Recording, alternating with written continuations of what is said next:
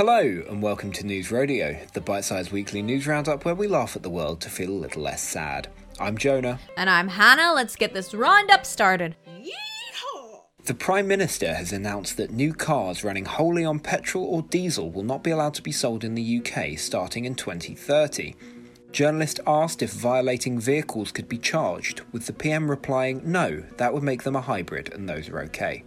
A recent study has shown that more than 100,000 divorces in England and Wales occurred last year. The study was split into two sections equally, but the latter half got the kids. The biggest post-COVID sporting event took place in Brisbane this week, with over 52,000 people in attendance. When asked how sure they were that no one in attendance had coronavirus, the organisers replied they were positive, resulting in the building being shut down until further clarification was established. It was revealed this week that Dolly Parton partly funded Moderna's COVID-19 vaccine, which is said to be 94.5% effective. Dolly, who was last seen in her lab coat of many colours, says she hopes this is the greatest gift of all. BuzzFeed has announced they are acquiring news organisation HuffPost. The decision to do so was made after BuzzFeed execs took a quiz titled "Pick your fave fall treats and we'll tell you which business to acquire." Euphoria star Lucas Gage tweeted the moment a director insulted his apartment during a Zoom audition. Always make sure you're on mute.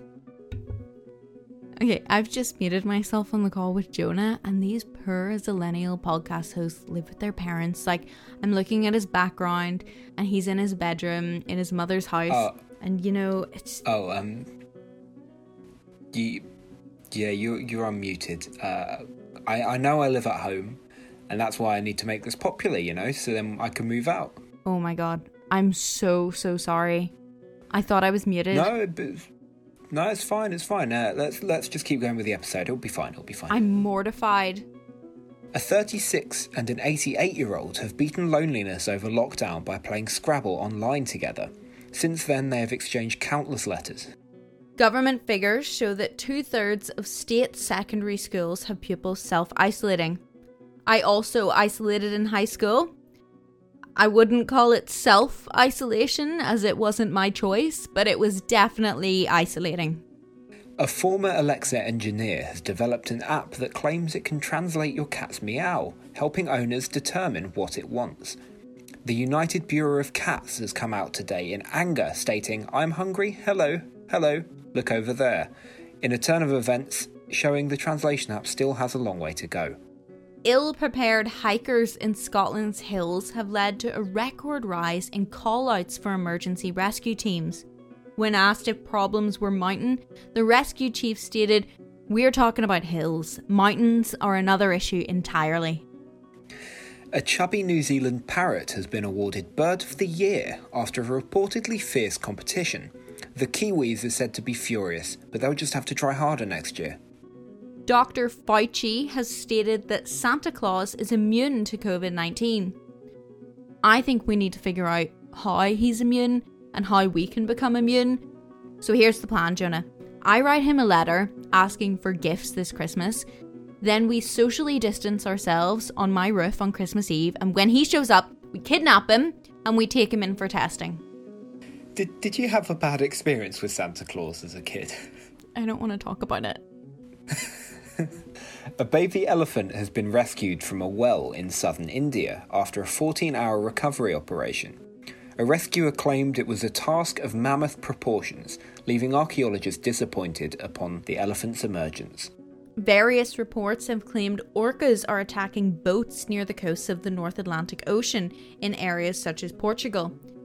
The Navy have been sent west to protect the UK coast from Wales, but when fighting erupted in Cardiff, the commanders realised they may have misunderstood their instructions. £500,000 worth of stolen toys and collectibles, including Marvel, Star Wars and Transformers memorabilia, have been recovered by police after a tip-off. Although the person who gave the information to police would like to remain anonymous, they have said they knew something was wrong as their spider senses were tingling.